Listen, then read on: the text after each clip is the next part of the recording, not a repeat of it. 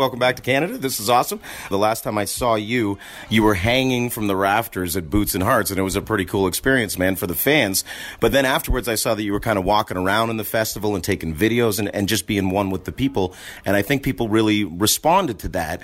And I think where I'm going with that one is it's just nice to see. It's refreshing from an artist nowadays that they're so accessible. You know what I mean? Yeah. Well, Kiefer Sutherland was there, and I was a big fan of Jack Bauer in 24, so I had to pull my best Jack Bauer impression while I was there. But, I mean, I don't have any desire of being untouchable or so famous that you can't even walk outside. That would be a living hell to me. So to be able to go and walk out and hang out with people and talk about, you know, what they do up in Canada, and, you know, from hunting to fishing to listening to music, that's where you get your eyes and your ears. That's where you get your feelers out to figure out what the people want. I mean, that's what the business that we're in is those people, to serve those people and to ultimately, you know, use this platform for good. So, I mean, I don't have any desire of ever being where I can't walk out in the crowd and talk to people. I mean, that would suck. I think so, too, but I'm thinking now of an article that's up on Billboard right now. It's from about a year ago, like beginning of 2017 type thing, and you had described your career as something that was just at the beginning of the iceberg. But if you get bigger, doesn't it become less easy to do the things that you're trying to do with the fans like that? I don't know. I mean, I don't know. I think as long as you – I think maybe that as long as you just keep the love of people out there and just be honest – with folks. I'm really honest with folks. I don't mind a picture. I really don't. But I don't. The infatuation with the pictures where the problem comes in. Like, and when people say "nice to meet you" without actually meeting you, like I like if it like "nice to meet you." Well, what's your name? I haven't actually met you yet. Like, let's meet. Let's, you know, look into each other's eyes and get a sense of who, because we're normal, man. We're all normal folks. I don't know. It's just, to answer your question, I don't know what it feels like to be Kid Rock or, you know, I'm buddies with him or Willie Nelson or whatever.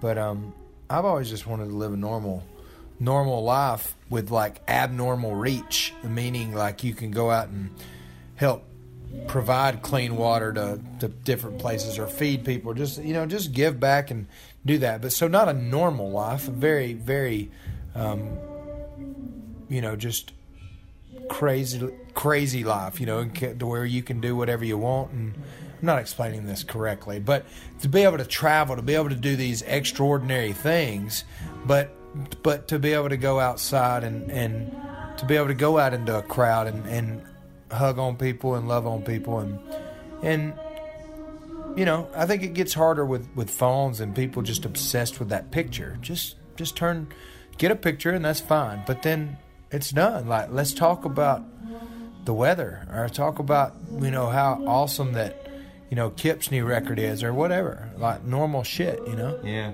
I like that. So let's meet. I'm Matt. You're Drake. It's good to meet you.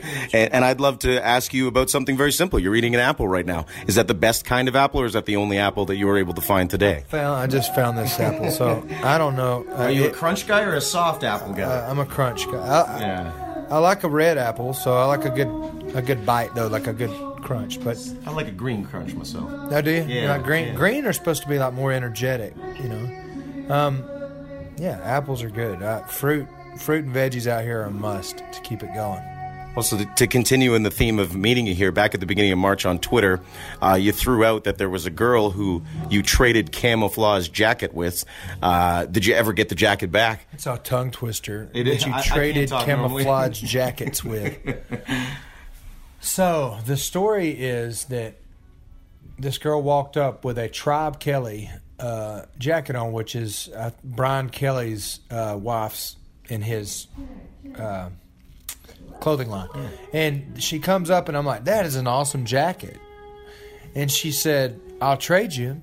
And I had a MP, just regular MP camouflage, you know, that you pick up at the Army surplus store. Easy to find, right? Yeah. Well, no. This one fit me perfect. I'd been wearing it for like 6-7 years, and in a little bit of whiskey in me and just being friendly, I was like, fine, I'll trade it with you. This is one, this is a dime a dozen. I can go out and find another one.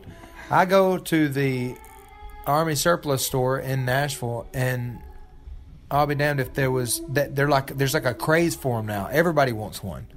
And mine had a couple of cool little patches on it. So anyway, I traded this jacket, and I don't even wear the Tribe Kelly one that much because it's bigger, it's thicker. Mm. The one I had on was like a shirt. I could wear it over a T-shirt and just rock it. And so I haven't got it back, but I haven't really tried yet. I hate to go get it back, but I just casually asked her if she would be willing to trade back. If she won't trade back, I got to respect that. You know? I'm a man of my word. I'm a man of the barter system. I understand how it works, But I was just throwing it out there on Twitter because, I think Donald Trump's proved that you can say whatever you want on Twitter. Yeah. So. I just found it interesting. You and I are about the same age. You're coming up on 35 this year, right? Yeah. So I just thought as soon as I saw it, I thought, man, I know what it feels like to have that thing that fits. You know what I mean? And you just never want to give that up. Oh, I left 2 pairs of jeans in the dryer in the hotel room. The little hotel dryers down in the basement. Yeah.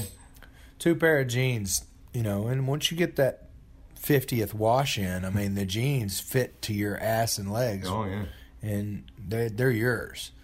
And so I left them out, and I told my tour manager, I said, I've left my jeans in the dryer. We've got to try to find them. So we ran them down, luckily, but I have a little bit of trouble with leaving stuff in places, and just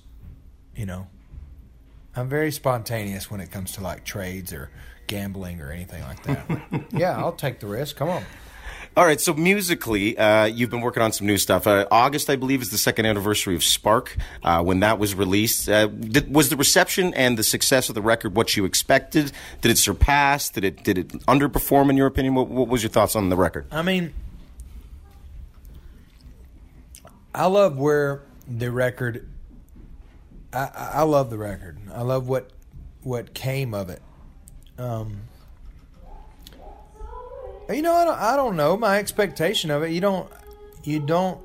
make art, and all right, I'm cutting the shit. Like, honestly, I wanted it to do better than it did. I wanted it, as far as like sales and business wise and all these things that you can monetize, but from a impact standpoint, and I trust that our path is predestined. I trust that we're walking along the exact path we need to be walking on, and that Spark did its job. Spark is continuing to do its job. People are still discovering it.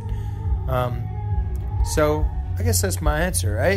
It exceeded my expectations from an impact standpoint, because I do believe it was very impactful. But from a media and sales and like big, blow up, win Grammys, all that, like, no, I think I'm always going to want to go to the next thing, to the better thing, the bigger thing, the push, and that's where my drive is.